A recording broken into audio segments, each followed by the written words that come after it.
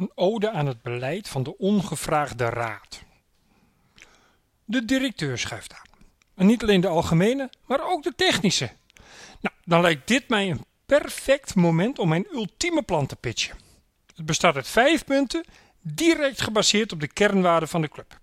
Komt-ie. Friese mentaliteit.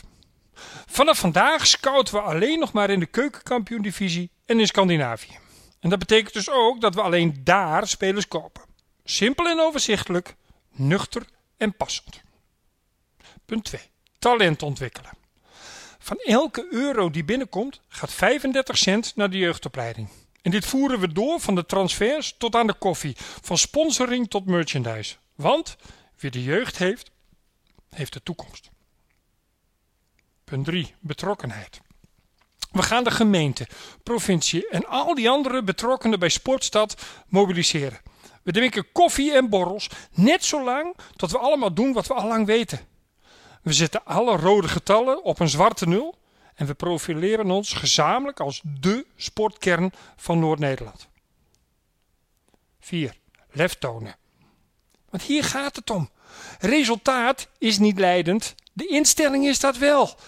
Amusement boven ranglijst. We spelen naar voren, we spelen om te scoren, we spelen om te winnen, we spelen om te vermaken. Altijd. Elke wedstrijd. Laatste punt. Ambitie.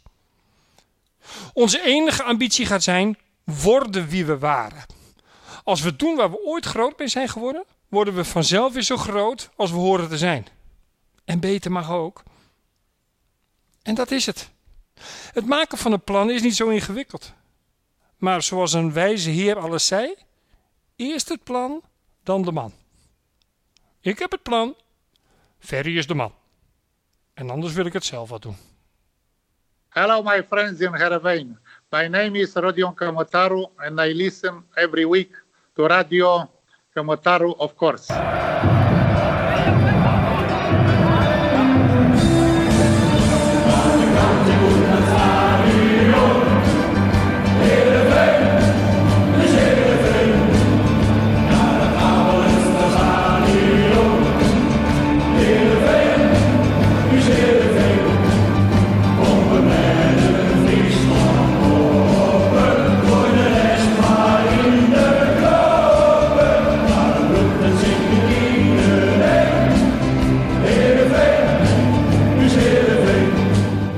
Goedemorgen, middag of avond en welkom bij een nieuwe Radio Kamotaru. Afgelopen weekend was het tijd voor een zeer belangrijke wedstrijd tegen Fortuna Sittard. Dat voor dit weekend 2 punten meer had dan SC Heerenveen.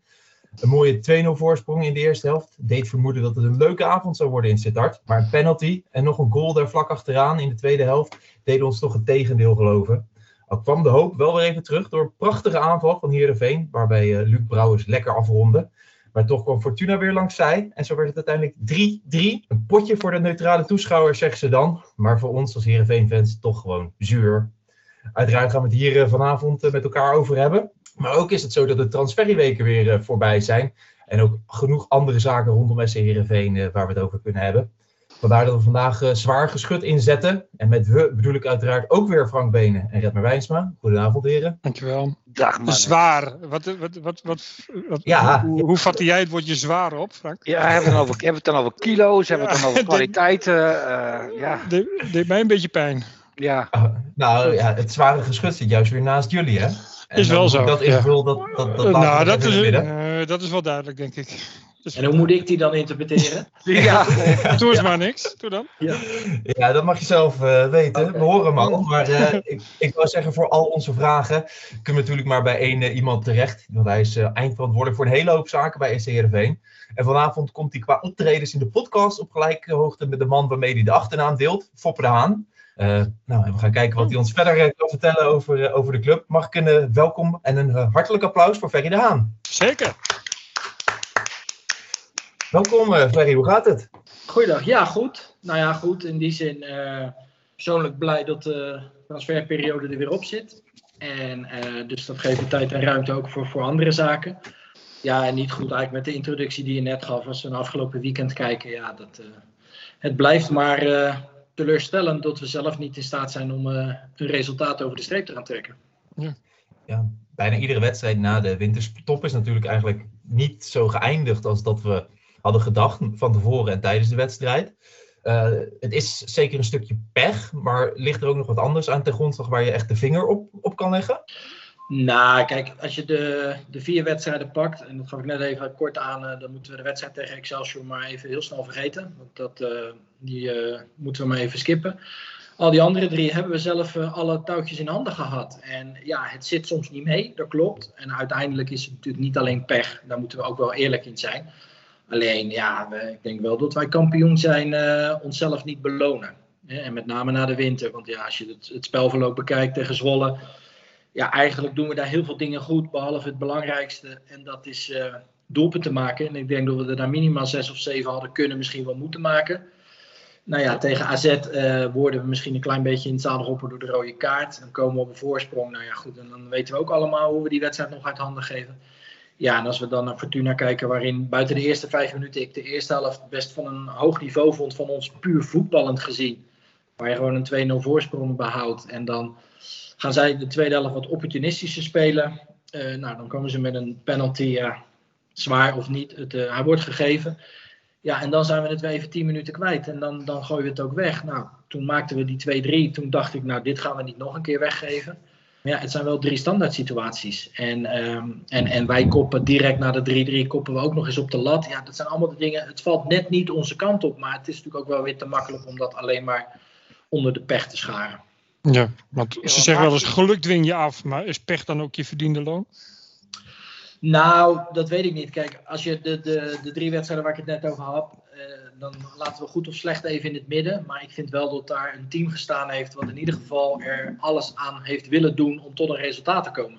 Ja. En dat dan niet lukt, ja, dat is vooral voor die gasten, maar ook voor die staf natuurlijk een enorme frustratie. Want je bent er zo dichtbij. En als je die 6 punten die je dan eigenlijk zelf cadeau doet in die 3 wedstrijden, ja, telde die even bij op en we zitten er allemaal heel anders bij. En dat is niet van, ja, het had gekund of wat. Nee, het is wel gewoon de realiteit. Het is niet zo dat het wellicht had gekund. Nee, het had gemoeten. Ja. Maak je inmiddels zorgen? Nou, ik blijf maar positief en misschien ook naïef in die zin. Het gaat ook een keer, en het kan niet anders, onze kant opvallen. En wij moeten wel dezelfde arbeidsethos op de mat blijven leggen dan dat we eigenlijk Excelsior dagen later na de winter gedaan hebben. En dat klinkt allemaal heel makkelijk en dat klopt ook zo, dat is wel je basis. Maar ik vind nog steeds dat wij een dusdanige ploeg hebben dat wij nooit echt in de zorgen moeten komen. Kijk, het staat nog steeds dicht bij elkaar, maar ja, je moet winnen, hoe simpel het ook klinkt. Want dat is de enige remedie en dat hebben we natuurlijk voor de winter hebben we ook gezien. En toen ineens viel het onze kant op en dat hebben we ook zelf afgedwongen. En toen konden we een prachtige serie neerzetten. Nou ja, dat is geen garantie dat dat nu weer gebeurt. Maar daar moeten we wel naar blijven kijken. En wel gewoon de dingen blijven doen die we tot nu toe gedaan hebben. En dan moet het goed komen in de zin van dat wij nooit echt serieus in de problemen kunnen en mogen komen. Maar ja, dat is makkelijk. Wat vond je dan bijvoorbeeld van de uitspraken van Beek en van Brouwers na afloop van de wedstrijd? Nou, kijk, dat is wat ik zeg, dat we onszelf tekort doen. Het 3 standaard situaties. En dan een penalty, nou nogmaals, die is redelijk makkelijk gegeven. Als we dan naar de tweede goal kijken, dat is een corner die in 2 genomen wordt. Ja, als Simon Olsen hem niet raakt, dan komt hij niet eens bij hem in de buurt. Maar ja, bij die derde, ja, je moet natuurlijk wel ten koste van alles willen voorkomen. En dat wordt daarmee bedoeld. En zo dicht ligt het wel bij elkaar. En die dingen, hè, als je dan Sven, Pavel, Brouwde en Mats Keulert zich de eerste helft voor iedere bal ziet werpen. Ja, dat moet wel iedereen gaan doen. Want ja, dat is een standaard situatie. Het is niet zo dat wij tactisch gezien en dat Fortuna de kansen aaneenreeg. Helemaal niet. Het zijn standaard situaties die in die wedstrijd de das om hebben gedaan. Ja, en dat kan een keer gebeuren. Maar dat moet niet stelselmatig gaan worden. Nou, ben je het dan ook bijvoorbeeld eens met de kritiek van Brouwers dat wij te weinig klojo's in het elftal hebben? Ja, maar dat gaat of is dat heel makkelijk altijd te zeggen als je verloren hebt? Ja, nou ja. Verloren, ik voelde me wel een beetje als verlies. Het voelt als een nederlaag, dat klopt. Kijk, dat wordt natuurlijk het hele seizoen al geroepen. En dat snap ik ook wel. Alleen, ik vind. Maar het valt mij op dat het vooral geroepen wordt, ook in de eerste periode, dat het slecht ging. Dan wordt het geroepen. En nu hebben we weer een mindere periode, dan wordt het weer geroepen. Op het moment dat we winnen. Ja, maar kijk, de klootzakken kan je misschien opvatten van het ten koste van alles doen om te zorgen dat je tegenstander niet kan scoren. We scoren best veel, dus dat doen we ook goed. Ik vind dat we behoorlijk wat kansen kunnen creëren in ieder geval. In ieder geval in die 3 wedstrijden waar we het nu continu over hebben. Alleen daarin belonen we ons niet. En dat is ook gewoon ten koste van alles echt een goal willen maken. Dus echt die trekker overhouden en vooral hem ook voorkomen. Ja, dat zijn wel de 2 basisbegrippen in het voetbal. En alles wat daartussen zit, ja, vind ik dat we dat behoorlijk doen. Ik zal nooit het woord goed in mijn mond nemen, maar we voetballen best aardig bij vlagen. Alleen ja, dat is niet goed genoeg. Want ja, de tegenstander die deed niet zo goed voetbal spelen. En die waren dolgelukkig met een gelijkspel. En wij gaan gelukkig met de pest in ons lijf terug naar Friesland.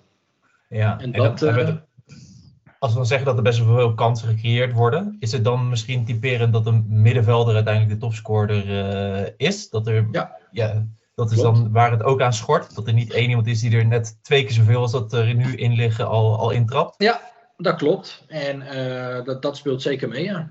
En nogmaals, we hadden veel meer goals al kunnen maken. En dan laten we nogmaals maar beperken tot na de winter. Dus ja, dat is natuurlijk ook gewoon een kwaliteit. En dat bedoel ik net te zeggen. Het is natuurlijk niet alleen pech. Het zijn ook wel andere dingen die er aan de grondslag liggen. Maar kijk, we scoren best veel. En dat moet vertrouwen blijven geven. Uiteindelijk moet je wel je goals blijven maken. Want anders hebben we echt een groot probleem. En wie ze dan uiteindelijk maakt, dat is even om het even. We zochten inderdaad een middenvelder die ook goals kon maken. Nou, het lijkt erop dat we met Luc in ieder geval dat stukje gevonden hebben. Nou, Osama gelukkig weer een goal gemaakt. Nou ja, dan zal het ook vanuit de anderen moeten gaan komen. Is er nog gekeken om in de winterstop om een eventuele spits nog te huren? Nee, niet direct. Nicolescu, nou ja, dat is even ongewis wanneer die weer precies terugkomt. Maar ja, daar gingen wij natuurlijk wel vanuit dat degene zou moeten zijn die ons van de broodnodige goals vanuit de punt zal moeten gaan leveren. Nou ja, die heeft wel gespeeld voor de winter, maar is eigenlijk nooit echt fit geweest, zegt hij in deze achterhoofd. Nou, laten we hopen dat hij binnenkort weer terugkeert, want hij revalideert in het buitenland. Is daar een beetje goede hoop op dit moment? Ja, ik moet daar de dokter nog wel even over vragen, maar er is wel hoop dat hij binnenkort weer terugkeert naar Nederland. En dan zal hij op het veld zijn revalidatie verder voort moeten gaan zetten. Okay. Maar goed, dat is wel een jongen die in ieder geval bewezen heeft dat hij een goal kan maken. Ja. Verwacht je dat dit seizoen nog? Dat hij dusdanig fit is dat hij... Ja? Jawel, dat zijn wel de geluiden in ieder geval. Maar goed, dat is even wachten. Maar hij heeft natuurlijk weinig ritme dan. Ja, zeker. Dus dat moet opgebouwd worden. Dat bedoel ik net. Hij moet wel op het veld weer zijn training gaan hervatten. Dus ja, dat zal niet zo zijn als hij terugkeert dat alles klaar is. Dat zal hij wel moeten doen. En over Kalsbak, jij zei onlangs nog, hij heeft wel de voorwaarden ervoor, om een goede spits te zijn. Die hebben we eigenlijk helemaal nog niet gezien, die voorwaarden. Of zijn wij gewoon leken als toeschouwers? Nee, want als je kijkt naar de minuten die hij krijgt, een uitzondering daar gelaten, heeft hij nog niet laten zien wat we allemaal hopen. En wat ik met voorwaarden bedoel, hij is natuurlijk eigenlijk pijlsnel. Hij heeft een geweldig lichaam als spits zijnde. Hij kan heel sterk zijn. Nou, hij kan ook echt nog wel een goal maken. Alleen ja, hij worstelt gewoon met zijn vorm en met zichzelf daarin. En in het moderne voetbal is kracht en snelheid is essentieel. En dat zijn de voorwaarden die hij wel beheerst. Alleen ja, in de andere facetten, daar moet hij zich wel nog verder gaan ontwikkelen. Dat klopt. Ja, hebben we daar ergens een slag in gemist? Ik wilde er nog wat over vragen. Heb jij zijn uitspraken gelezen in de Noorse krant van Kalsbak? Nou, nee, ik heb het wel meegekregen. Ik heb afgelopen vrijdag heb ik wel een tijd een gesprek met Daniel gehad. Daarover. En heb ik hem ook wel aangegeven dat hij misschien niet altijd de kans krijgt. Maar als hij de kans krijgt, dat hij het zelf ook niet laat zien. Ik denk dat zo'n jongen daar ook wel behoefte aan heeft. Dat hij weet hoe er naar hem gekeken wordt. En dat hij gewoon ook heel hard aan zichzelf moet gaan werken. We weten dat hij het moeilijk had en heeft. Met name mentaal gezien. Die jongen is boordevol ambitie. Komt naar deze kant op. Heeft bepaalde verwachtingen. Weet ook dat hij het eerste half jaar een beetje geduld moest hebben. Dat is hem ook duidelijk verteld. Dus daar heeft hij ook niet moeilijk over gedaan. Ja, en dan wil je en dan lukt het niet. Of je krijgt de kans niet. Ja, dat is natuurlijk een frustratie voor iedere speler. En het enige positieve daarvan vind ik dat hij die frustratie heeft. Want het zou nog erger zijn als hij denkt, nou ja, het zal allemaal wel. Maar ja, dat hij niet helemaal lekker in zijn vel zit, dat is duidelijk. En dat hij daar ook gaat kijken naar andere dingen dan naar zichzelf. Ja, zo gaat dat inderdaad. Ja, want hij vond Van Wonderen nogal hard voor hem. Ja, dan kunnen we natuurlijk alle Zo omschrijft hij het. Ja, maar daar kunnen we alle voetbaltheorieën op loslaten. Kijk, Van Hanegem zei altijd, als ik niet meer tegen je praat, heb je een groter probleem. Klopt. En dus de waarheid zal altijd ergens in het midden liggen. Dus hij moet vooral bij zichzelf beginnen. En dat weet hij ook. En dat heb ik hem ook verteld. En wij zullen moeten zorgen dat we hem het vertrouwen geven. Zodat hij zich verder kan gaan ontwikkelen. Maar het begint wel bij hemzelf.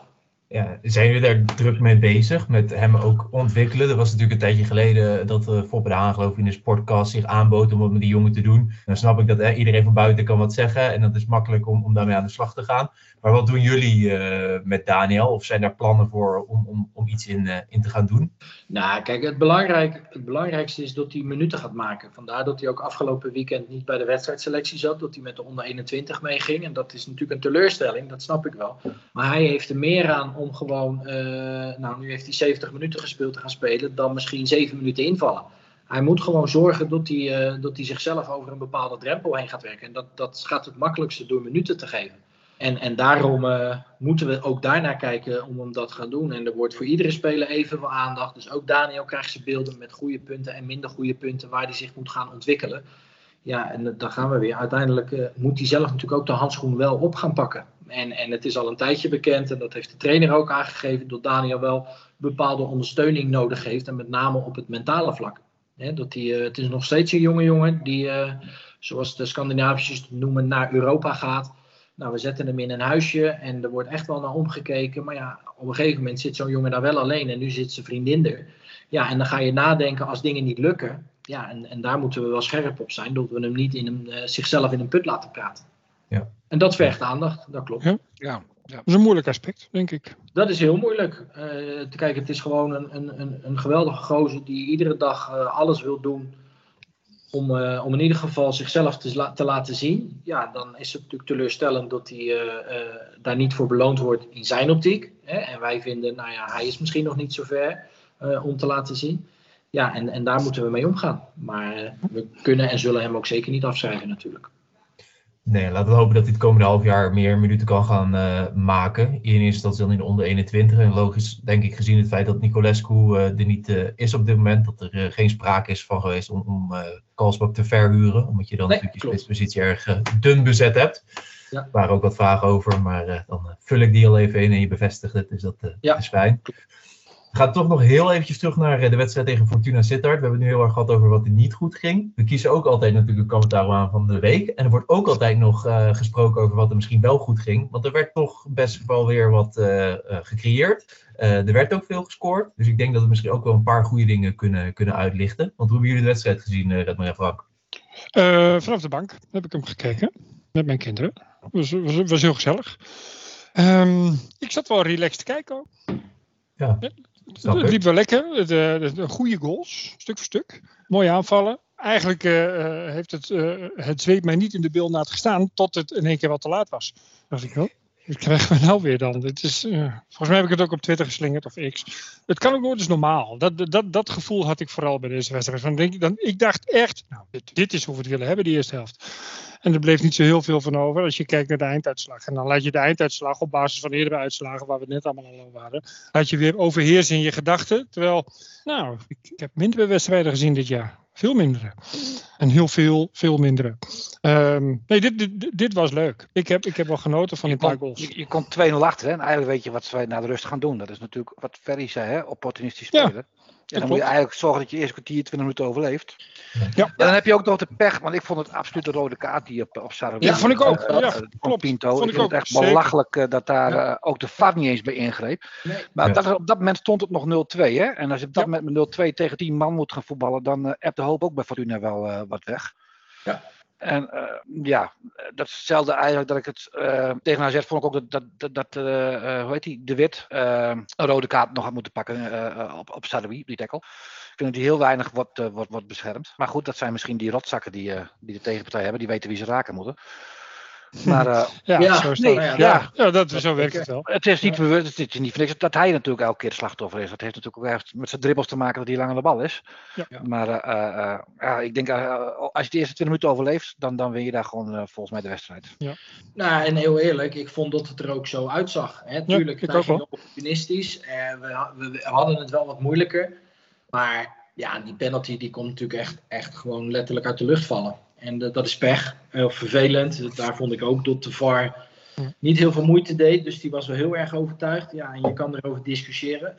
Hij raakt wel zijn voet. Maar vond ik misschien ook wat licht. Wie raakt wie? Ja. Waar het mij meer om ging is op het moment dat wij 3-2 voor staan. En we zelf een aanval op kunnen gaan zetten. En de bal uit het niets zomaar inleveren. Waar een corner uit ontstaat. Van Nunnely. En kijk, dat zijn wel de dingen waar dus bijvoorbeeld Sven aan refereert. Dan moeten wij gewoon weten van, als je al die bal wil spelen, schiet hem dan 30 meter weg. Want het is gewoon landje veroveren, noem ik het altijd. En wij schuiven hem zo weer iemand in zijn voeten. Die Brouwer komt 2-1 corner. Nou ja, en het resultaat was daar. En dat zijn de dingen dat bedoel ik, dat is niet alleen maar pech. Snap jij, en daar wil ik Kees niet meer afvallen, maar snap jij dat Van Amersfoort gewisseld werd voor Ismaël? Dat op dat moment, in mijn beleving heb je toch in die fase toch nog juist een ervaren jongen nodig? Nou, kijk, dit was van tevoren niet de minuten en de wissels besproken. Kees had aangegeven hoe hij verwachtte dat die wedstrijd zou kunnen gaan verlopen en wat we te wachten stond bij Fortuna. Nou, ik denk dat dat redelijk uitgekomen is. Kijk, zij zijn natuurlijk heel fysiek. Ja. En vanaf de bank gooien zij er nog heel veel fysiek in. En als je Ismaël natuurlijk bij de onder 21 ziet, ja, die is best lastig te verdedigen. Hè? Het is natuurlijk best een flinke kerel, kan een bal vasthouden en dergelijke. Dus ik begreep dat aan de ene kant wel, want je hoopt dat als je dan die bal bij hem krijgt, want daar ontbrak het dan uiteindelijk ook wel aan, dat hij die bal wel vast kan houden, waardoor je als elftal wel weer wat rust kan gaan creëren. En dat was natuurlijk wel de achterliggende gedachte. Alleen ja, de jongen is natuurlijk niet zo heel veel in het spel betrokken geweest. Nee. En we hebben natuurlijk ook nog niet onze echte Cypriotische vleugelflitser gezien. Had jij je erop verheugd, Redmar? Ja, ik ben wel op verheugd. Ja. De verhalen waren goed. Hè? We hebben het volgens mij de vorige keer in deze setting gehad over het fenomeen artiesten.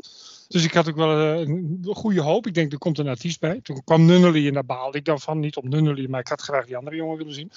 Loy, Lois? Hoe moeten we hem noemen? Had hij zelf gezegd, hè? Loy. Ja. Hij wil zelf Loy. Ja, Loy. Nou, een beetje gek, maar Loy. Mooi piepen. Ik voel een ode aankomen. Nee, helemaal niet. Nee, joh, dat laten we lekker zitten. Nee, maar ik had wel gehoopt dat hij zou komen. Dat vind ik altijd leuk. We hebben een nieuwe speler, dan wil je hem ook zien. En natuurlijk wil je hem het liefst gewoon met eigen ogen in je eigen stadion zien. Maar ik had er wel zin in. Ja. Wij hebben hem niet gezien, maar hij heeft heel Nederland gezien in zijn eerste wedstrijd. Ja, dat klopt, ja. Jemig. Oh. En dan houden we die nog te goed natuurlijk. Ook wel wat vragen over Loy. Ferry, je hebt al aangegeven gehuurd. Eventueel als die direct verkocht wordt, dat we dat van kunnen profiteren. Maar liggen er ook nog mogelijkheden voor ons om hem over te nemen? Of op het moment dat hij het goed doet, is hij waarschijnlijk onbetaalbaar voor ons? Nou, kijk, het vertrekpunt was overduidelijk. We willen hem huren met een optie tot koop. En dat wilde de speler en dat wilde ook de agent. En daar zijn we heel lang mee bezig geweest om dat voor elkaar te krijgen.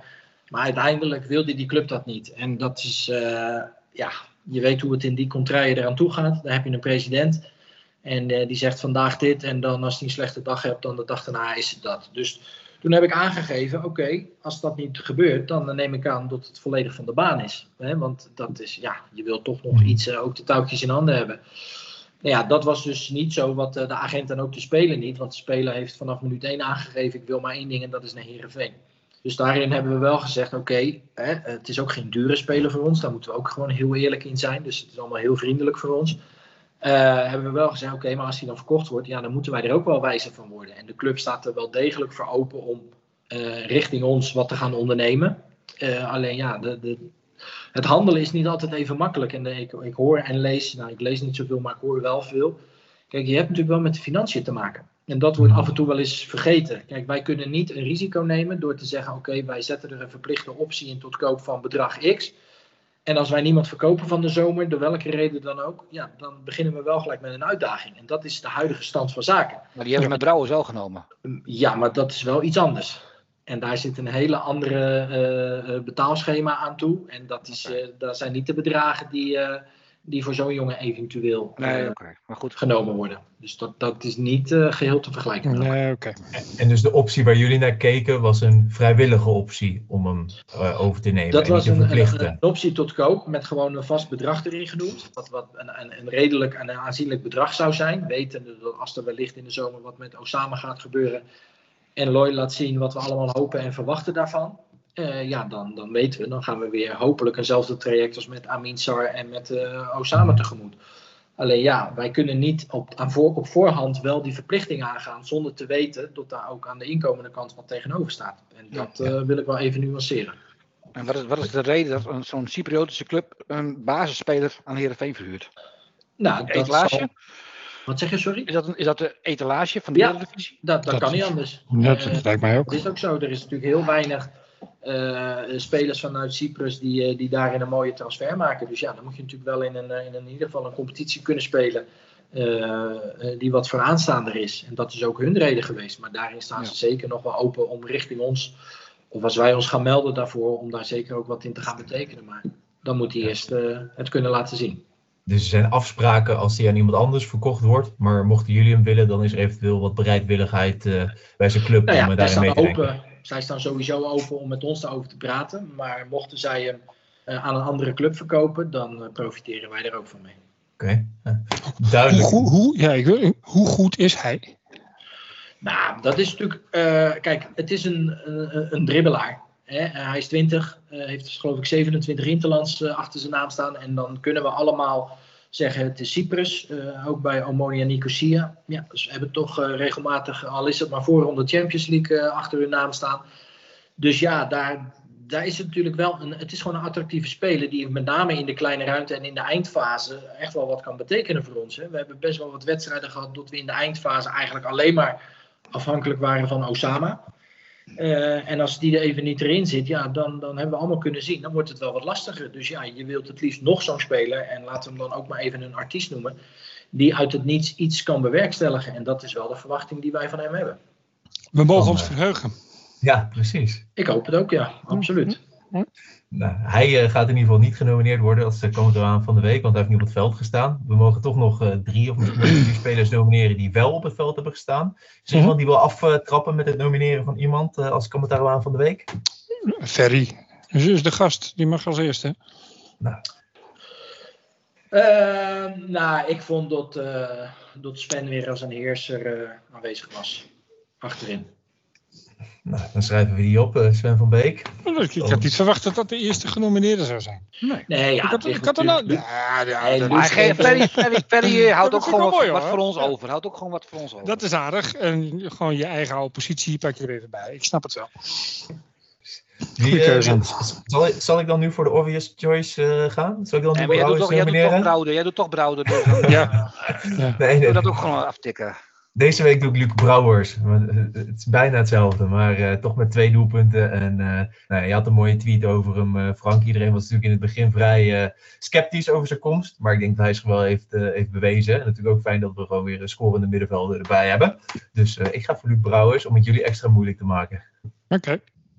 Nou, Frank. Nou ja, dan pak ik de Mannixrol op. Ik kies voor Brouwer. Oké. Wil je bij de fanclub, Frank? Of, Nou, sowieso. Dat is wel altijd wel een jongetje die naar mijn hart. Die ziet het. Die knokt zich leeg. En als het op is, dan is het op. En daar hou ik wel van. In plaats van die spelers die gaan doseren en dan halfwerk doen. Brouwer doet geen halfwerk, nooit. Nee. Ik denk dat we na dit stukje van de Kamatarouane ook nog even over hem moeten hebben. Ja. Goed idee? Oké. Zal ik dan gewoon voor de formaliteit Osama Saroué nog even nomineren? Lijkt me goed. Dan hebben we weer 4 eindelijk weer een goal. Wat een goede vooractie ook bij die andere goal. Man. Wereldgoal trouwens, die derde. Ja, ik denk dat het de mooiste goal van het seizoen is tot nu toe. Fenomenale goal.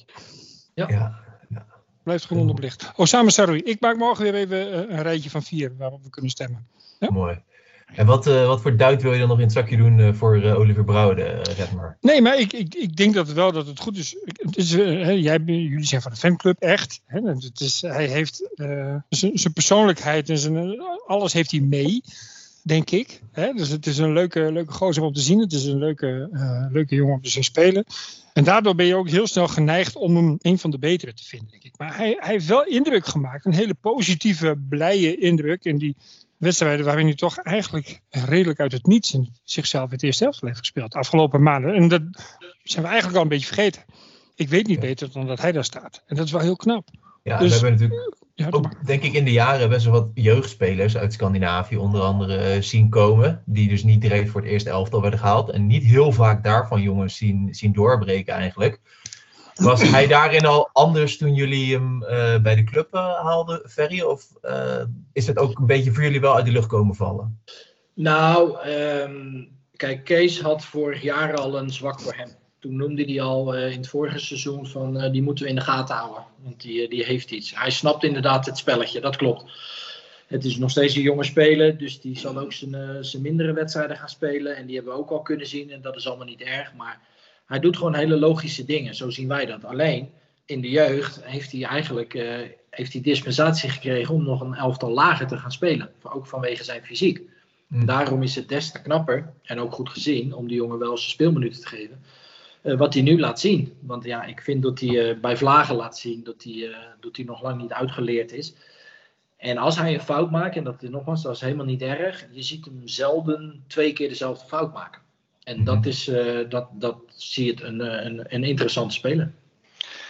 Hij was een middenvelder, maar heeft hij alle voorwaarden voor een goede rechtsback te zijn? Of alle voorwaarden om een goede middenvelder te zijn? Nou, als ik er nu naar kijk, dan hij moet wel wat meer inhoud gaan kweken. Dus ook in zijn aanvallende rushes. Hè. Hij heeft best een behoorlijke voorzet. Hij kan ook behoorlijk voetballen.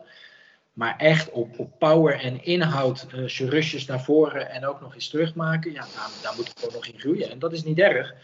Maar puur verdedigend, hè, met zo'n mannetje tegen vaak attractieve spelers, hoe hij zich staande houdt, dat verdient zeker een compliment. Dus ik zie hem op dit moment meer inderdaad als een rechtervleugelverdediger. Ja, daar staat hij ook en daar zijn wij ook blij om hem te zien. Dus laten we hopen dat hij zichzelf daar nog kan doorontwikkelen. Ik was eigenlijk wel benieuwd naar heel veel luisteraarsvragen gaan. Waar jij zelf op dit moment, Ferry, het meest enthousiast over wordt rondom SC Heerenveen. En dat kan iets in het heden zijn of misschien iets wat eraan zit te komen of waar je mee bezig bent. Wat is nou voor jou het ding momenteel in jouw werk of rondom de club? Nou, dat we als we naar de toekomst gaan kijken. En dan komt het beleidsplan waar men aan refereert en dergelijke. Daar weet ik uiteraard hoe die eruit ziet. En daar ben ik altijd heel open over. Ik vind een beleidsplan niets meer en minder dan een denkwijze. Want ik geef iedereen hetzelfde voorbeeld. Je kan 80 pagina's neerleggen. Er is niemand die op maandagochtend zijn la opentrekt en pagina 33 openslaat en denkt, oh, vandaag ga ik dit doen. Het moet in het systeem van de mensen en van de organisatie gaan zitten. En daarin zijn wel wat tipjes van de sluier al intern opgelicht. En dan zie je ook wel dat mensen daarop aanslaan. En dat vind ik het mooiste om te zien. Dat we met elkaar, want het is niet 1 persoon of 3 of 5. We moeten met elkaar weer een toekomst van Heerenveen gaan veiligstellen. En een mooie toekomst van Sportclub Heerenveen gaan veiligstellen. En dat hebben er 5 punten aangeleverd, hè? Precies. Maar ja, kwamen die eigenlijk van jou, Ferry? Wat zeg je? Kwamen die eigenlijk van jou? Is dit tipje van de sluier voor de buitenwereld? We zitten wel dicht in de buurt. Dat hebben we niet ontkennen. Ik was vorige week even in het stadion. Toen hebben we even overlegd. En dit heb ik onthouden. Ja. Pagina 33 stond het op. Nee, maar dat daar weer enthousiasme over is. En dat men ook wel inziet dat de toekomst. Dat we echt wel weer naar een mooie toekomst kunnen gaan. En dat is natuurlijk altijd gevaarlijk als je dat zegt. Als het dan sportief misschien even niet loopt zoals je hoopt dat het loopt. Maar ja, daar moeten we naar kijken. Maar daar moeten we ons niet continu door laten leiden. We moeten wel koersvast blijven en vertrouwen houden en geloven in waar we naartoe willen met elkaar. En dat heel veel werk met zich meebrengt. En dat ook niet allemaal vanzelf gaat. En dat ook sommige dingen wellicht niet zullen lukken. Ja, dat is nou eenmaal zo. Maar we moeten niet van links naar rechts gaan. Ik krijg nu soms wel eens een beetje het idee van Jochem Meijer bij jou. Dat is ken je die scène dat hij op het vliegveld komt? Ja. Ik ben nu bij de incheck meneer en dan komt hij loopt hij verder. Ik ben nou bij de douane meneer. Ja, ik ben ook de douane meneer. Ja, maar dat is niet wat ik wil in ieder geval. Nee, maar dat gevoel heb ik wel weer, zeg maar. Hè. Je hebt natuurlijk twee behoorlijke een dubbele pet. Heel veel dossiers op je bureau. Van de hoofdjeugdopleidingen tot aan Scottenwoord, tot aan Sportstad, tot aan het halen van een Cypriot. Klopt. Hoe doe je dat? Hoe doe je dat? Is dat en hoe goed is dat eigenlijk? Want krijg je daar, er ging een gerucht dat er een technisch manager bij ging komen. Danny Steefstra die gaat geloof ik ook weg op termijn. Hoe ben jij met financiën? Kan je dat ook nog oppakken? Of krijgen we inderdaad gewoon wat aanvulling op het management? Nee, er moet natuurlijk aanvulling komen, dat is duidelijk. Kijk, en het vertrek van Danny, dat is recent. En dat is een enorme schok was dat voor ons allemaal. Alleen daar is hij heel open in geweest. Daar is hij ook al een tijdje mee bezig geweest. En na dadelijk bijna 25 jaar wilde hij gewoon iets anders en een andere uitdaging aangaan. Nou ja, dat is heel vervelend voor ons. Want buiten dat het een hele fijne kerel is, neemt hij ook wel heel veel kennis met zich mee naar de uitgang in ieder geval. Wat zeg je? Hij zit er ook al een hele tijd. Ja, dus als hij weggaat is het 24 jaar en 11 maanden. Dus ja, dat is net niet zo'n bloemetje. Ja. Nee, dus ja, daar heeft hij pech. Scheelt weer, hè? Eigen schuld. Nee, maar kijk, er zijn genoeg posities die we moeten invullen. Alleen, men moet niet denken dat we daar niks mee doen en dat we alleen maar kijken. En je noemt net de technisch manager. Nou goed, toen ik als algemeen directeur op 1 juni mocht beginnen, heb ik altijd aangegeven, we gaan aankijken hoe het loopt. En dat is niet, we zien het wel. Maar dan kom ik toch weer even terug naar de financiële huishouding. Daar moeten we wel goed naar blijven kijken. Van hoe gaan we dat nu doen? Hè? Men vindt daar altijd wat van en terecht. En dat moeten we ook op gaan lossen. Alleen er is maar één ding belangrijk en dat is de club. En wat is nou het beste voor de club? En het is niet zo in die 8 maanden dat ik dat nu doe, dat bepaalde dingen niet zijn gebeurd omdat ik die 2 petten op heb. Als je het zo wil noemen. Hè? Want je ziet maar meer clubs dat dat zo is. Dus dat is niet zo. Alleen we hebben een bepaalde ambitie. En daarin denk ik dat het verstandig is als we gewoon voor de toekomst kijken naar inderdaad een technisch manager. Dat denk ik wel. Want dan kunnen de andere dossiers nog meer aandacht krijgen die recht doen aan de ambities die we gaan uitspreken straks met elkaar. Ja. En los daarvan maakt het ook wel kwetsbaar natuurlijk. Want val jij weg, vallen er 2 mensen weg nu. Nee, maar dat is waar. En dat is ook besproken. En dat wisten we ook aan de voorkant. Ja. Dus nogmaals, het is niet zo dat we maar wat gedaan hebben wat sommige mensen denken. Nee, snap ik hoor. Het is ook niet zo dat ik alleen maar alles bepaal als men dat soms denkt. Maar is dan een bezuinigingsmaatregel ook geweest? Of is het ook gewoon iets van dat technische, dat zit natuurlijk ook bij jou in het hart. Dat vind je ook fantastisch mooi om te doen. Jawel. Maar kijk, als ik straks, stel dat er morgen een technisch manager op de stoep staat. Ja, ik zal me altijd wel tegen het voetbal aan bemoeien. Maar dat kan op verschillende manieren. En dat moet je gewoon goede afspraken over maken. Het versterkt elkaar toch wel. En dat is niet zo dat ik op die stoel van die technisch manager ga zitten. Alleen, als we transfers gaan doen. Of we moeten een staf samenstellen. Of we moeten bij de jeugd dingen gaan doen. Of noem het allemaal maar op. Ja, dan is het wel fijn als je dat met 2 mensen kan bediscussiëren daarvan. Die daar ook menen dan nog een klein beetje verstand van te hebben in ieder geval. En dat zo te gaan doen. En dat is belangrijk voor de club. En nogmaals, het gaat om de club. Dus we moeten doen wat uiteindelijk voor de langere termijn het beste voor de club is. En de fase is niet waarin we nu zitten dat we dat puur uit bezuinigingsmaatregelen gedaan hebben. Het is meer om te kijken, oké, hoe gaat de rest van de organisatie zich bewegen als we hem op deze manier invullen. Nou, er is absoluut een beweging gaande. Maar je komt er ook wel achter. Het gaat om voetbal. Ik ben de eerste die dat iedere dag roept binnen de club. Hè. We zijn een betaald voetbalorganisatie. En dan moet je ook de volle focus op het voetbal gaan geven weer om dingen te doen. Want we hebben ook de vrouwen erbij. Die verdienen ook de aandacht. Hè. Dat moet ook allemaal goed ingevuld gaan worden. En dan is het goed als daar iemand weer fulltime mee bezig kan zijn. Als er een match is, dan wordt hij dan op korte termijn aangesteld? Als die mogelijkheid er is, want daar hebben we ook wel mee te maken. Ja. En dan mogelijkheid is aan beschikbaarheid. Dan wel, alleen in principe kijken wij gewoon even naar het nieuwe seizoen. En of dat dan 1 juni, 31 mei of wat. Ja, oké. Maar het is niet een lange termijn iets, het is wel iets wat een relatief korte termijn, zeg maar. Dat is absoluut waar we mee bezig zijn en waar we het over hebben met elkaar. Alleen ook daarvoor geldt wel, dat moet wel de persoon zijn waarvan wij, dus niet alleen ik, wij wel vinden dat dat goed is voor de club. Ja, en je had het ook over dat zo iemand zou meekijken naar het samenstellen van de staf. Dat is natuurlijk ook een hot topic op dit moment. Het contract loopt natuurlijk op een gegeven moment met Kees op zijn einde. Hoe staat het daarmee? Daar hebben wij nog niet over gesproken. We hebben begin januari even heel kort op trainingskampje met elkaar daarover van gedachten gewisseld. Waarin Kees ook aan heeft gegeven, het hoeft niet op hele korte termijn van mij om het daarover te hebben. Het is logisch dat daar vragen over komen. En dat is ook logisch, alleen we hebben wel afgesproken dat we daar natuurlijk wel over zullen gaan praten. En dan zal moeten blijken hoe die vlag erbij gaat hangen. Maar na 1,5 jaar weet je toch wel wat voor vlees we in de kuip hebben? Zeker, alleen we hebben ook altijd wel gecommuniceerd, er zijn ook 2 partijen. En partijen goed zijn. En zien wij met elkaar de toekomst in om een bepaalde werkwijze te gaan doen of niet. En het is wel zo chic om dat eerst op een goede wijze met elkaar te gaan bespreken. Ja, en we hebben in het najaar, ik denk dat het in oktober of november, waarschijnlijk november was, toen zat Paul Simonis hier. Die gaf toen aan dat hij al wel rond die tijd met jou om de tafel gaat. Zijn dat dan dingen die los van elkaar staan? Of was dat een ander soort gesprek wat je toen met Paul hebt gehad? Nee, dat ging eigenlijk meer over hoe Paul vond dat ik naar hem keek. En toen heb ik ook aangegeven, het is natuurlijk, Paul is met Kees meegekomen. Maar het is voor mij niet een ABC'tje dat als Kees wel blijft, Paul niet, of omgedraaid. Als Kees niet blijft, dat Paul dan per definitie weg zou moeten. Okay. Dat is niet hoe ik er naar kijk. Maar dat is wat anders dan dat dingen ook gaan gebeuren. Dus daar hebben we het over gehad. En zijn jullie op dit moment blij met de wijzigingen die in de staf natuurlijk ook vorig jaar in de zomer weer doorgevoerd zijn? Zie je nu een staf die complementair aan elkaar is en die past bij het elftal en de manier van werken van SC Heerenveen? Ja, maar kijk, als je met dit soort vragen moet je natuurlijk altijd oppassen wat je zegt, omdat dan vaak het verleden verwijtbaar is en dat is het niet. Kijk, een team op het veld, spelers op het veld moet een team zijn en dat moet de staf ook zijn.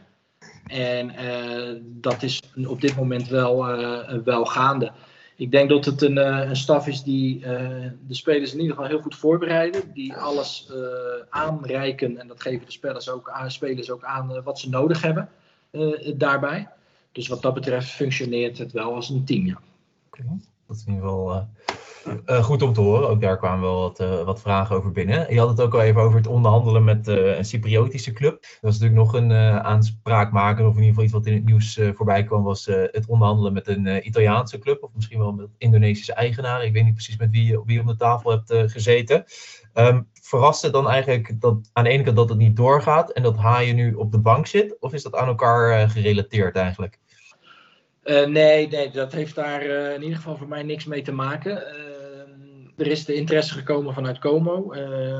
Dat was ook het enige wat echt heel concreet was. Tom wilde graag daar naartoe. Daar heeft hij ook geen geheim van gemaakt. En dat is ook prima. Het was ook zeker niet een bod waarvan wij dachten, goh, wat moeten we ermee? Je moet wel altijd kijken wat hou je eraan over. Maar we hebben ook wel aangegeven, wij willen wel een vervanger daarbij hebben. Ja. Nou, we zijn natuurlijk best lang met Charon Cherry bezig geweest. Totdat hij uiteindelijk niet wilde zeggen dat als hij bij zijn club daar zou vertrekken, dat hij dan naar Heerenveen zou komen. Dus toen voelde je de bui wel een beetje hangen. En uiteindelijk zijn wij wel akkoord gegaan met wat er bij Como lag. Alleen dus met de vaste componenten in wat ze aangeboden hebben. En we hebben alleen aangegeven dat, mocht Como promoveren, dan zouden wij daar nog een mini-bonusje, want ik vind dat een mini-bonusje, aan vast willen halen. En toen werd er ineens gezegd van ja, er komt iedere keer wat anders. Nou, dat is niet zo, want punt 1, de eerste week ging het via agenten en niet via de club. En in een later stadium ben ik pas met de club in contact geweest. Ja. En dat hebben we ook zo met Tom besproken. En die zat daar op dat moment super relaxed in. En die zei ook, ik kan jullie in principe niet zo heel veel verwijten. Dus ik kan niet inschatten wat er aan de achterkant daarbij gebeurd is. Dat weet ik niet, omdat ik met die beste man zelf gesproken heb en aangegeven, we willen eerst een vervanger zoeken. Nou, dat begreep hij, daar wilde hij ook in meegaan. En uiteindelijk hadden we nog een tegenvoorstel gedaan, dat wilde hij allemaal niet. Nou, dat mag. En toen hebben ze oké, dan gaan we daarmee akkoord. Maar dan willen we wel dit. En toen was het via van, het hoeft allemaal niet meer. Ja, dat vond ik vreemd. En vooral voor Tom teleurstellend. Ja, maar Tom die was er al eigenlijk vooruit gegaan. Tenminste, zo sprak hij in zijn interview. Nee, maar goed, dat klopt. En wij zijn daar denk ik ook, ik ben in ieder geval met Tom heel open over geweest. En daar hebben we ook gewoon goed over gesproken. Ik heb gezegd, Tom, ik zit hier niet om jou nu te dwarsbomen of wat dan ook. Maar we moeten ook wel naar Sportclub Heerenveen kijken. Hè? Dat belang is er ook en dat begreep hij ook. En ik heb hem continu op de hoogte gehouden van wat er op dat moment speelde allemaal. Totdat het uiteindelijk niet doorging. En toen hebben we er ook nog over gesproken. En daar zat hij toen heel relaxed in.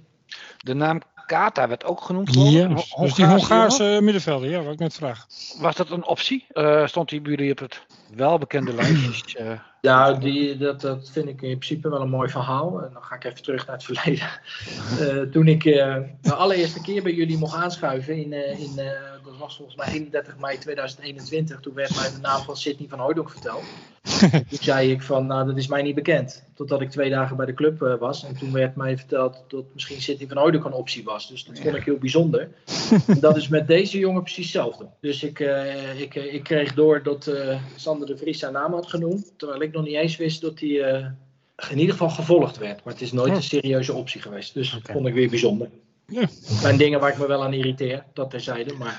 Maar Van Hooijdonk, dat was dus uiteindelijk niet uit de lucht gegrepen? Op dat moment wel, alleen hij werd toen geopperd.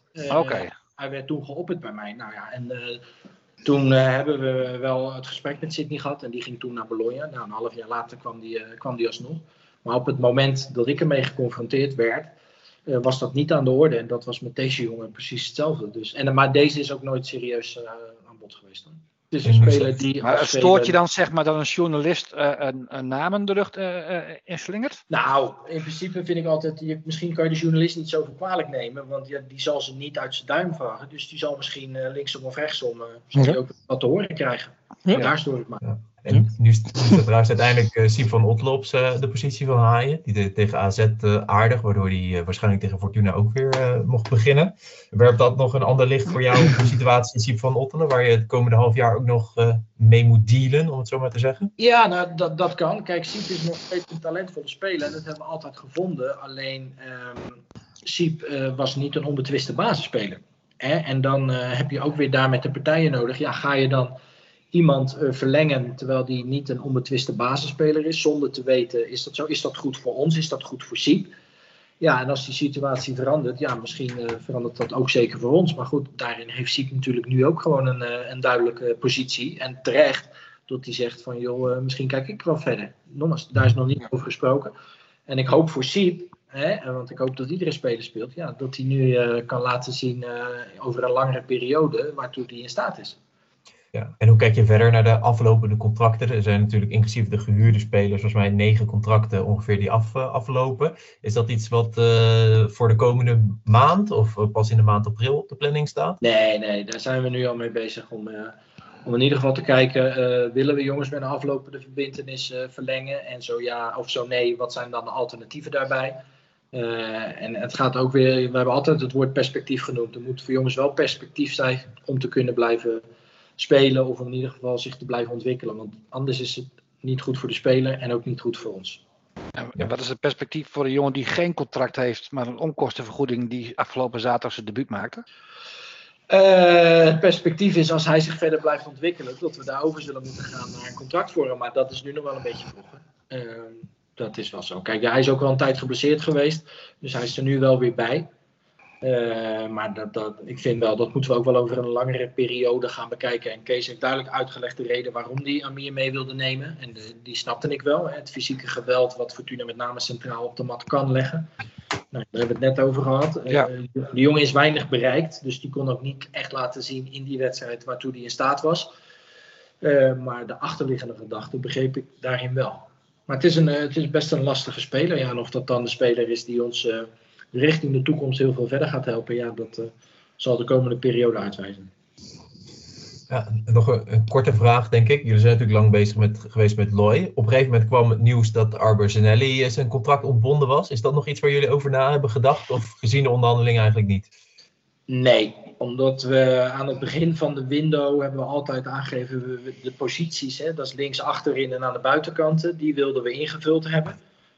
Tuurlijk, we zijn ook met Emiel Seijden bezig geweest. Dus dan was het Loy en Emiel Seijden. Nou ja, die kwam er niet uit met zijn club. Dus ja, daar konden wij niet zo heel veel aan doen. Dus als we zo kijken, toen Loy binnen was, vonden wij, nou ja goed, dan hebben we in ieder geval ingevuld wat we in wilden vullen. En is Zanelli uiteraard wel genoemd, maar is niet een serieuze optie geweest. Oké, duidelijk.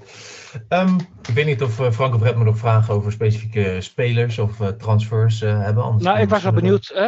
Tahiri, Heracles, die toonde belangstelling. Maar heeft de club daar bewust tegen gezegd, wij gaan Heracles niet versterken? Nee, niet op die manier. We hebben daar met Ennis ook over gesproken. En ik vind Ennis sowieso belangrijk voor de groep. Het is een goede jongen en wij willen gewoon zo sterk als mogelijk voor de dag blijven komen de tweede seizoenshelft. En wij denken dat Ennis daar ook nog steeds een rol in kan spelen. En dat is waar wij naar gekeken hebben. En de geluiden dat men zegt, joh, een jongen met een aflopende verbintenis moet je verkopen. Ook wat krijg je er dan voor? Ik kijk daar op sommige momenten wel iets anders naar. Je moet wel kijken wat het uiteindelijk op kan leveren. Als je Tahiri laat en je haalt er niks voor terug, wat doet dat met je groep? En is het alternatief wat je eventueel zou willen halen, ja, die ga je nooit halen voor de bedragen die je ervoor zou krijgen. Dus dan vind ik, dan kan je maar beter gewoon selectiespelen laten blijven. Ik heb nog 1 vraag over het middenveld nog. Webster. Die is gehaald. Daar waren volgens mij hogere verwachtingen van dan tot nu toe het geval is. Met de kleine nuance. We wisten dat Charlie sowieso in beginsel niet als basisspeler is gekomen. Want niet iedere speler die je haalt, denk je gelijk dat wordt nummer 1 tot en met 11. En daar was Charlie er ook in van. Die wilde zich ontwikkelen. Dat is ook voor Charlie. Hoe het nu gaat op dit moment, dat is ook niet leuk. Het is een superprof, het is een supergozer. Die iedere dag bezig is om beter te willen worden. Alles doet wat gevraagd wordt. Altijd vrolijk is. En daarmee bezig is. Ja, daarin zou je graag willen zien dat hij daar ook zelf een beetje meer krediet uit kan halen. En dat is niet zo. En dat heeft gewoon met de omstandigheden te maken. Hè. Wij spelen niet wedstrijden dat we even fluitend 3-0 na 60 minuten dat kunnen gaan doen. Waardoor je dat soort jongens ook een beetje de kans kan geven. Dus dat is tot op heden helaas wel een teleurstellend verhaal. Dat klopt. Ja. Nou, hebben we volgens mij alleen nog iemand op goal over wie we het moeten hebben, denk ik. Hè? Of niet? Ja, die ziet een beetje af. Vandaag nog een Turks bot afgeslagen. Nou, maar dat is het een beetje. Kijk, we hoeven het niet over die hele situatie te hebben. Want daarin zijn alle keuzes, denk ik, breed uitgemeten en zijn duidelijk. En snapt ook heel Nederland waar het over gaat. Hoewel, ik vind het allemaal wat kortzichtig af en toe. Maar dan komt er vandaag in één keer een bericht, gisteren voor de luisteraars, over dat Andries Noppert zijn carrière kan vervolgen in Turkije om hem maar te redden uit die vreselijke positie waar hij nu bij Heerenveen in zit. Uit de lucht gegrepen ook? Nee, niet helemaal, maar het is wel oud nieuws, want dat was van afgelopen donderdag al. Oh. En, toen had ik al gelijk aangegeven, geen optie, punt. Dus. Wat is het plan? Want het plan is hem even in de luwte weer zichzelf laten worden. Ja, nee, maar goed, kijk, ook hiervoor geldt wel weer. Kijk, nu staat Mickey op goal en die verdient ook wel de aandacht Zeker. En de credits en het positieve. Hè? Alleen, Zeker. Kijk, Andries hoort gewoon bij de club, heel simpel. Dat weet iedereen. En het is even wat minder, maar wij moeten wel zorgen dat hij zo snel als mogelijk weer het niveau gaat bereiken waar wij hem allemaal graag willen zien en waar hij ook vooral zelf naartoe wil. En daar moeten we nu ook aandacht op gaan vestigen om te zorgen dat hij weer daar naartoe kan groeien. En dan is het gewoon een meer dan uitstekende keeper voor ons. Ja, zeker. De verhalen die in de krant stonden over Ruud Hesp en zijn contact met Ruud Hesp, of de communicatie ervan, die werd niet door jullie herkend, begreep ik. Nou, het enige wat ik daarvan vind als dat soort dingen naar buiten komen, kijk, je hoeft het niet altijd met elkaar eens te zijn. Daarmee suggereer ik niet dat het allemaal klopt wat er staat. Alleen, toen Andries naar het Nederlands elftal ging, hoorde je er niemand over. Nee. En volgens mij is de werkwijze niet veranderd in een half jaar tijd. Dus vind ik het altijd wel vervelend dat dan ineens dat soort dingen, verhalen ineens aangegrepen worden. En dat er dus weer naar mensen gekeken wordt. Ik bedoel, het kan best zijn dat Andries iets anders wil of dan dat Ruud misschien kan bieden of andersom. Laten we dat ook niet zeggen, maar ja, dat hebben we toch iedere dag mee te maken. Ik bedoel, een trainer kan nooit iedereen tevreden stellen, of het nou een keeperstrainer bent of een hoofdtrainer of een assistenttrainer. En om dan die verhalen dusdanig te doen dat het dan misschien daar allemaal aan ligt, ja, dat vind ik allemaal wel wat ver gezocht. Ze hoeven sowieso geen vrienden van mij te zijn, laat dat voorop staan. Duidelijk. Een ander topic waar we het ook de vorige keer over hebben gehad, is onder andere SKW. Toen heb je verteld dat jullie bezig waren met plannen, dat er een deadline lag voor wanneer de financiering rond zou moeten zijn. Hoe staat het daarmee? Heb je daar een korte of een lange update over, Ferry? Nou, eigenlijk niet. Er is niet heel veel nieuws te melden buiten dat we op de achtergrond wel doorgaan. En de deadline die ligt er nog steeds. Ik heb, kijk, we zitten nu denk ik over een dag of 10 weer een afspraak daarover. In ieder geval met de wethouder daarover. Dus kijken of er ook vanuit de gemeente wellicht ander nieuws is. Het belangrijkste is wel gewoon dat wij de financiering rond gaan krijgen. Dat is het allerbelangrijkste. En alle voorwaarden liggen er om wellicht van start te kunnen gaan. Natuurlijk, we moeten met de wijkraad in gesprek gaan en alle vergunningen en het programma van eisen wordt opnieuw herschreven. En dat heeft te maken dat wij ook de vrouwen daarin willen integreren. Dus je zal ook wel andere ruimtes moeten gaan creëren daarbij. Dus wat doet dat? Hoe gaan we met de VV Heerenveen om in het hele verhaal? Dat zijn niet dingen die het kunnen maken of breken, maar we kunnen het natuurlijk wel maar 1 keer goed doen. Dus, is dit een... Het heeft ook wel een centenkwestie. Ja, dat zeg ik. Maar we moeten ervoor zorgen dat we de financiering op poten kunnen zetten. Dat zei ik, dat klopt. En hoe schat je dat in? Nou, er wordt door deze of gene echt wel op positieve wijze naar gekeken. Dat is wat anders dan dat ze zeggen van nou, wat moet het kosten en kom maar op. Dus wij zullen straks wel met een volledig financieringsplan naar de partijen toe moeten. En daarin kijken of we tot overeenstemming kunnen komen. Dat we dat ook kunnen gaan financieren. Uit eigen middelen zal dat sowieso niet kunnen. Nee. Is dit echt een hoofdpijndossier? Kijk, hier wordt natuurlijk al heel lang naar gekeken en gewerkt.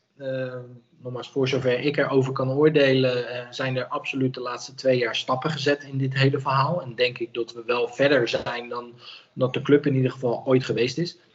Maar het is wel het moment om ook echt door te gaan pakken. En er zijn ook andere mogelijkheden van financiering mogelijk, uiteraard, laat dat duidelijk zijn. Maar wil je als club je ambities recht doen en laten zien dat je een hele aantrekkelijke club bent voor spelers en ook voor jonge spelers en speelsters, laten we dat niet vergeten.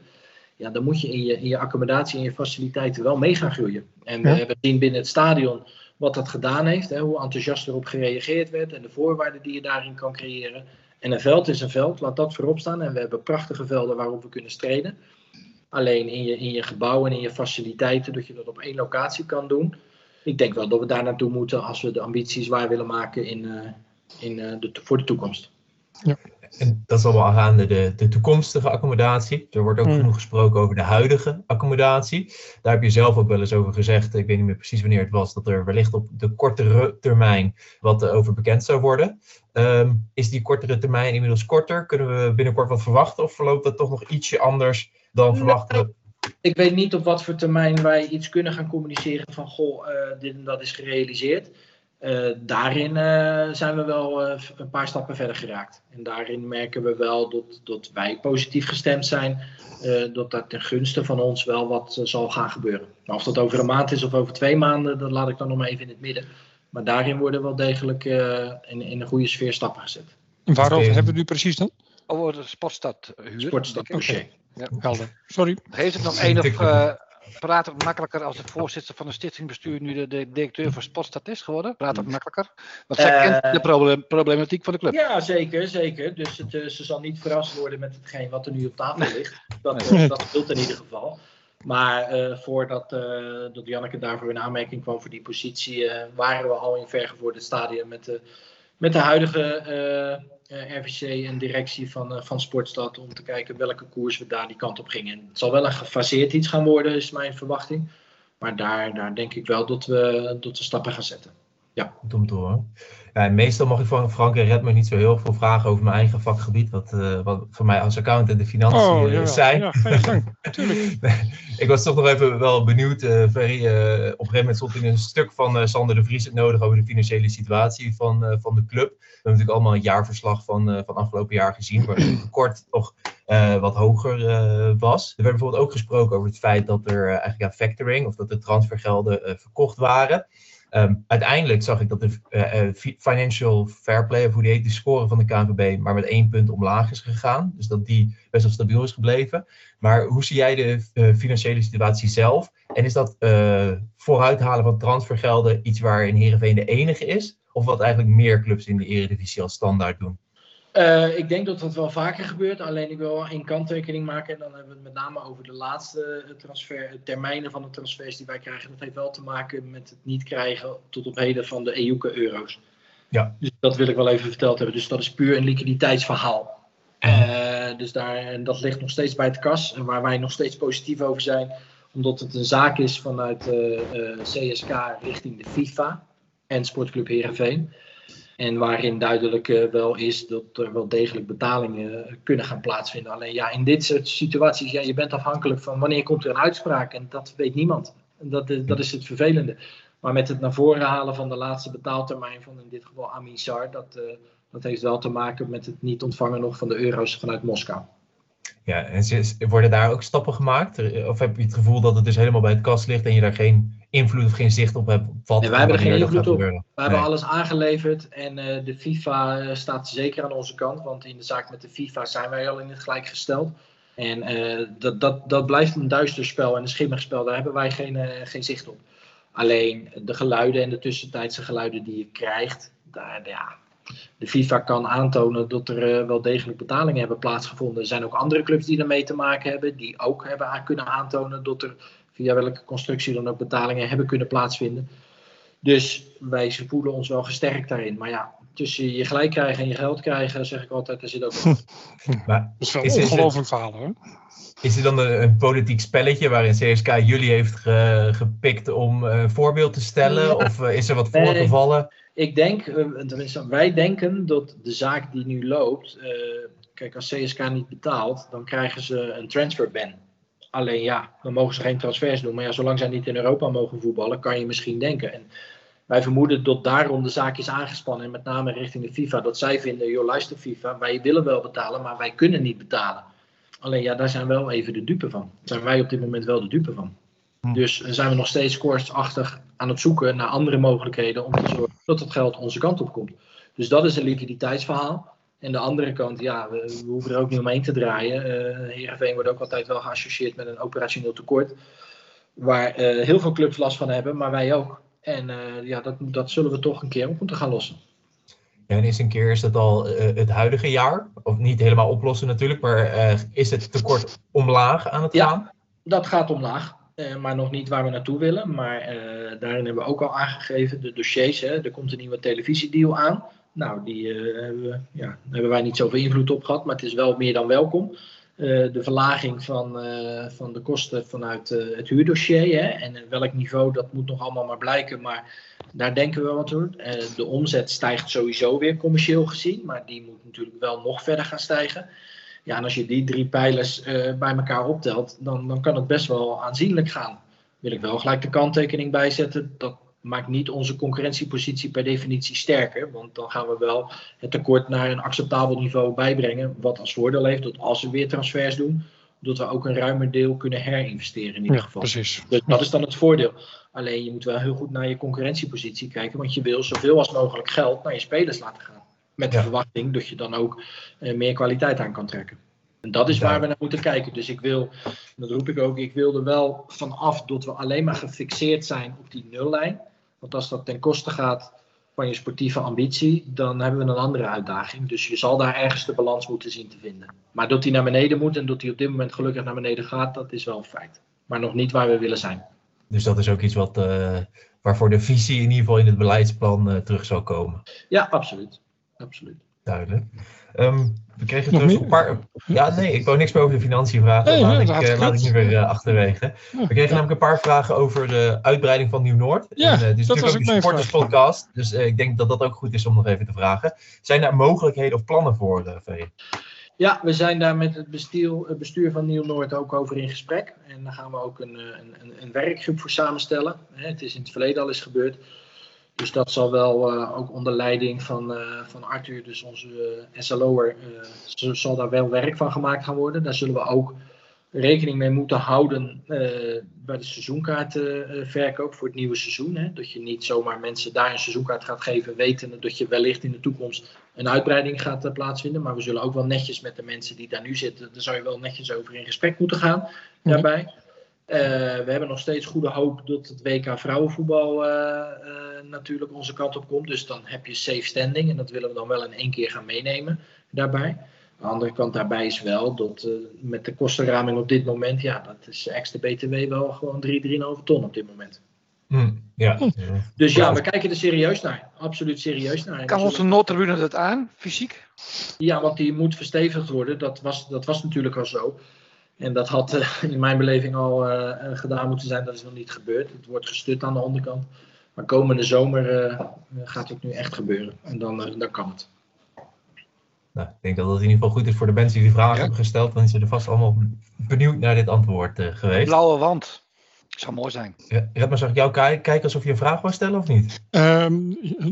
Doel jij op 2 minuten geleden over dat Nieuw-Noord verhaal? Want toen had ik datzelfde wel. Bedankt daarvoor. Nee, ik vroeg me wel af, het ging nu een beetje over supporters.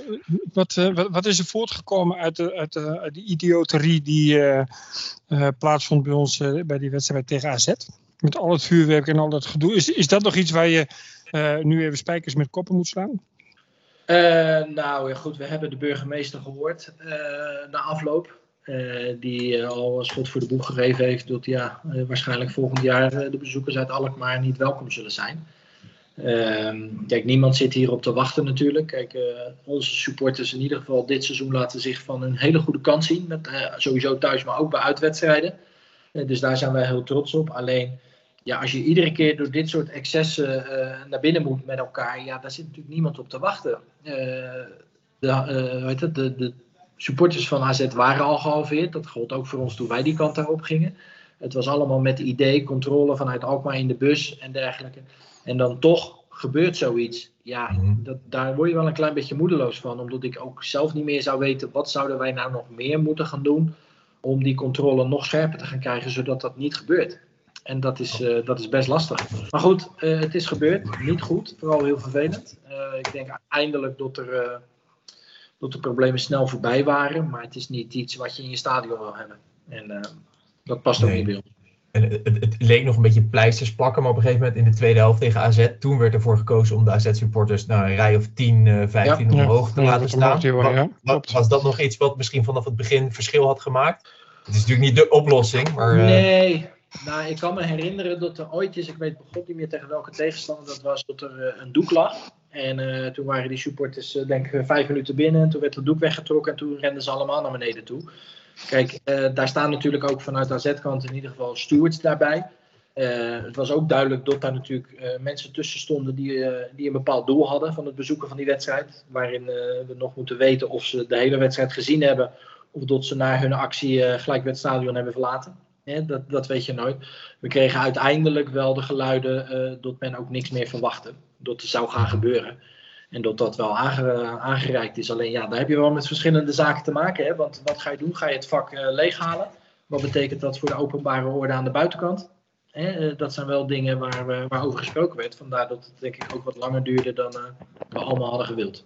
Dus het is wel overwogen om het vak helemaal leeg te ruimen? Overwogen. Het is in ieder geval besproken. En daarin is ook wel besloten dat we dat op dat moment geen goed idee vonden. En wel ook aangegeven dat inderdaad we toch een rij stewards daarvoor moesten gaan zetten om te zorgen dat er niet meer heel dichtbij gekomen kon worden. Maar toen was het leed natuurlijk al wel geschied. En vind jij nog dat de KNVB in deze, niet in de kwestie specifiek Heerenveen AZ, maar in de kwestie uit supporters en vuurwerk harder op zou moeten treden of iets moet veranderen ten opzichte van de huidige aanpak? Het harder optreden, volgens mij als je gepakt wordt krijg je stadionverbod. Dus ik zou even niet weten wat daar nog harder gedaan moet worden. Ik bedoel, toen wij bij AZ speelden en er vanuit onze kant, dus vorig seizoen, vuurwerk op het veld gegooid werd. Die daders zijn allemaal geïdentificeerd en die hebben ook de schade vergoed. Dus maar dat hebben wij vanuit ons gedaan, als club zijn. Dus ik vind dat we daar heel goed gehandeld hebben. Met de verwachting dat dat geen tweede keer zal gaan gebeuren. Ja. En dat hoop je dat andersom ook gebeurt. Dat gaan we dan nog zien. Dat is nu nog niet duidelijk, begrijp ik in ieder geval.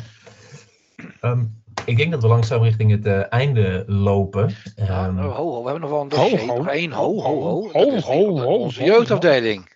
Wij moeten daar ook nog een nieuwe man gaan krijgen. Al een tijdje. Hoe zijn de vooruitzichten daarvoor? Of doe je dat ook? Hoe zijn de vooruitzichten? Nee, goed, daarin zijn we, dat wil ik ook zeker toelichten. Daarin is na het vertrek van Marcel zijn we wel met alle jeugdtrainers en het kader van de academie bij elkaar gekomen. Er is best wel het nodige gezegd over en weer, dat is allemaal prima. Alleen ik heb ook zelf aangegeven van volgens mij moeten we ook eens kijken, en het is om uiteenlopende redenen gebeurd, waarom heeft de club de laatste jaren zoveel verschillende hoofdjeugdopleidingen gehad? Nogmaals met uiteenlopende redenen. En volgens mij moet je dan even een stapje terugzetten en in ieder geval de tijd ervoor nemen. Oké, maar wat hebben we nu nodig? En wat vinden wij dan het beste profiel? En welk persoon hoort daar dan bij? Nou, volgens mij mag iedereen daar op dit moment zijn zegje over doen en kan daarover meepraten. En dat komt nu in een fase dat we daar ook spijkers met koppen moeten gaan slaan. En dat we daar wel een hoofdjeugdopleiding neer moeten gaan zetten natuurlijk. Maar goed, daar heb je verschillende structuren voor. Ga je het op de ouderwetse manier doen? Ga je met coördinatoren werken? Dat zijn de dingen die nu allemaal op tafel liggen. En daarin praten we in breed gezelschap. En daarin moeten we zeker de dingen die in het verleden goed gegaan zijn, moeten we niet vergeten en mee blijven nemen. En verder rest moeten we het ook wel inrichten richting de toekomst weer. Wordt er Foppe de Haan daar bijvoorbeeld ook, die altijd wel heel erg uitgesproken is over jeugdopleidingen, daarbij betrokken? Zeker weten. Ja? Ja hoor, die heb ik onder andere ook zelf gevraagd om daarin te doen. En dat doet hij met verven en met heel veel plezier als ik hem door de gang zie lopen. Dus dat gebeurt zeker. Goed om te horen. Is goed om te horen. Misschien zo richting het einde. Ik was wel benieuwd, Ferry, over een dik half jaar zit er weer een transferperiode op. Zijn we een half jaar verder. Niks is zo veranderlijk als alles in het voetbal. Maar wat zouden er nou 2 dingen zijn dat als je over een half jaar terug zou kijken, die je echt graag bereikt zou willen hebben en waar je dan blij mee zou zijn als we je dan nog een keer vragen? Dat er in ieder geval een technisch manager aanwezig is. Ja? Ik denk dat dat voor iedereen goed is. Heel open. En dat daar gewoon weer een selectie staat waar men zich mee kan identificeren. Dat is natuurlijk wel, ik ga dus niet zeggen dat dat nu niet zo is, want ik vind nog steeds dat de interactie over het algemeen tussen het publiek en deze groep is absoluut aanwezig. Daar hebben we ook wel een paar goede voorbeelden voor. En dat die selectie ook wel weer een bepaalde waarde vertegenwoordigt. En ik vind dat we dat nu ook wel hebben, maar daar zullen we altijd wel voor moeten waken, want dat is wel wie we zijn. En dat men zich ermee kan blijven identificeren. En dat is voor de club wat in de ode staat. Een groep die van minuut 1 tot 95 er alles aan doet om de wedstrijd over de streep te gaan trekken. Ja. En er zal wel eerst wat verkocht moeten worden voordat er meer waarde bij kan komen. Ja. Zeker, maar goed, we hebben natuurlijk ook wel een categorie spelers die uit hun contract lopen ergens anders. Dus daar moeten we bij zitten. Heerenveen is gewoon een prachtige club en dat weet ik. En dat krijg ik ook van iedereen in de voetballerij terug. Dus spelers willen gelukkig nog steeds graag bij Sportclub Heerenveen voetballen. Alleen wij moeten wel de pareltjes eruit weten te halen. En ik vind dat wel een verplichting die wij als club aan moeten gaan. Als ze weten dat ze zich willen ontwikkelen en ook de kans krijgen om zich te ontwikkelen en speelminuten gaan krijgen, dat je dat het beste bij ons kan doen. Gaan we de play-offs halen? Ik ben daar nog steeds positief over. Nee, maar goed, we hebben onszelf gewoon heel erg tekort gedaan. Dat is het. Het zal niet aan het voetballende vermogen liggen. Maar nogmaals, wat ik ook in het begin aangaf, voor de winter hebben we gelukkig een goede serie neer kunnen zetten. En daar moeten we voor gaan om dat weer te gaan doen. En dan kruipen we weer heel snel er naartoe. En dan weet je nooit wat er gebeurt. Hè. We hebben het sowieso het eerste jaar dat ik er was, hebben we het ook in de eindfase bewerkstelligd. En klopt. Het gaat een keer onze kant opvallen. Als we er maar wel altijd iedere dag alles aan blijven doen. Dat kan niet anders. Gaat dat zondag beginnen? Lijkt me een uitstekende wedstrijd om mee te starten. Ja, absoluut. Ik heb nog wel een gewetensvraag voor Ferry. Als we die selectie moeten versterken, dan gaan we eerst verkopen. Als Spartak Moskou 15 miljoen biedt voor Saroui. Een beetje wat Twente met Ugalde had. Hè? Daar komt discussie over. Ja, ik denk dat we in dezelfde spagaat komen als waar Twente misschien nog een aantal mensen Twente in gezeten hebben. Kijk, in die zin is de situatie anders. Spartak staat niet op de sanctielijst. Nee. Maar het is wel geld wat naar Rusland gaat. En we weten nooit wat er daarmee gebeurt. Dus dat is lastig. Dat vind ik een hele lastige. Ik denk dat de spagaat bij Twente toch ook gewoon was van, dit gaan we wel doen, maar hoe gaan we dit verkopen aan de buitenwereld? Ja. Nee, maar dat is absoluut een ethische vraag en dat vind ik wel. Kijk, ik kan nu heel hard en stoer zeggen, wij verkopen niet. Wat misschien heel veel mensen zouden willen horen. En dat snap ik.